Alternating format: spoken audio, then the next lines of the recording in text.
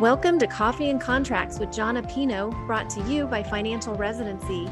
John owns Contract Diagnostics and is an expert on physician contract negotiation and compensation review.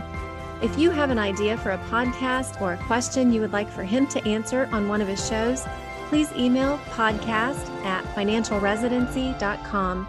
Now grab your cup of Java and get ready for Coffee and Contracts with John Apino. Hey, everybody, it's John again with Contract Diagnostics, another episode on non-competes. We've talked earlier about non-competes. Are they going away? Are they staying around? How will your particular job or state be impacted? And while we don't know, we will know a lot, I think, over the next 4, 5, 6 months, potentially. But what we do know is that many physicians currently have non-competes. They're allowed in many states.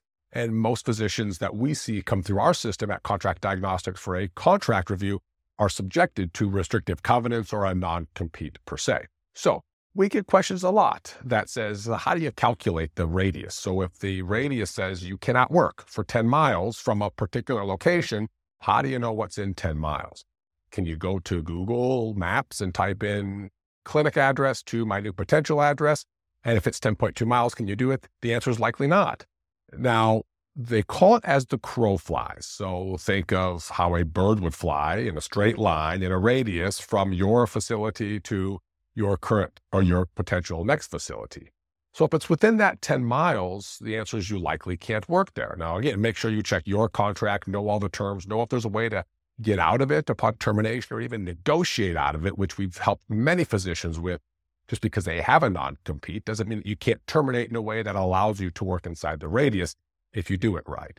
But typically, you want to look at it as the crow flies. So is 10 miles on Google Maps? No, it's likely 10 miles as the crow flies, in which case you need to look at the process a little bit differently. It's also important to know if we're talking from your primary location, if it's from any location that you've worked, if it's from any location that the employer has, if it's from any current, past, or future location that the employer has, if there's definitions of affiliates or subsidiaries in there, all of those things around non-competes are super important to understand. So if we can help you understand the non-compete language, let you know what's clear, what's not clear, and then provide you lots of great questions to ask the employer, feel free to give us a call at Contract Diagnostics. Contracts are all we do. We're a big fan of helping you guys out with your story in mind. We do think it matters. And we'll be here at Contract Diagnostics to help. If you have any other questions for Financial Residency or the Coffee and Contracts, feel free to send them to Tammy at Financial Residency, and I hook up with Tammy quite often, and we'll make sure that we get those questions answered on the podcast. Have a great rest of the week. Thank you for listening to Coffee and Contracts with John Apino.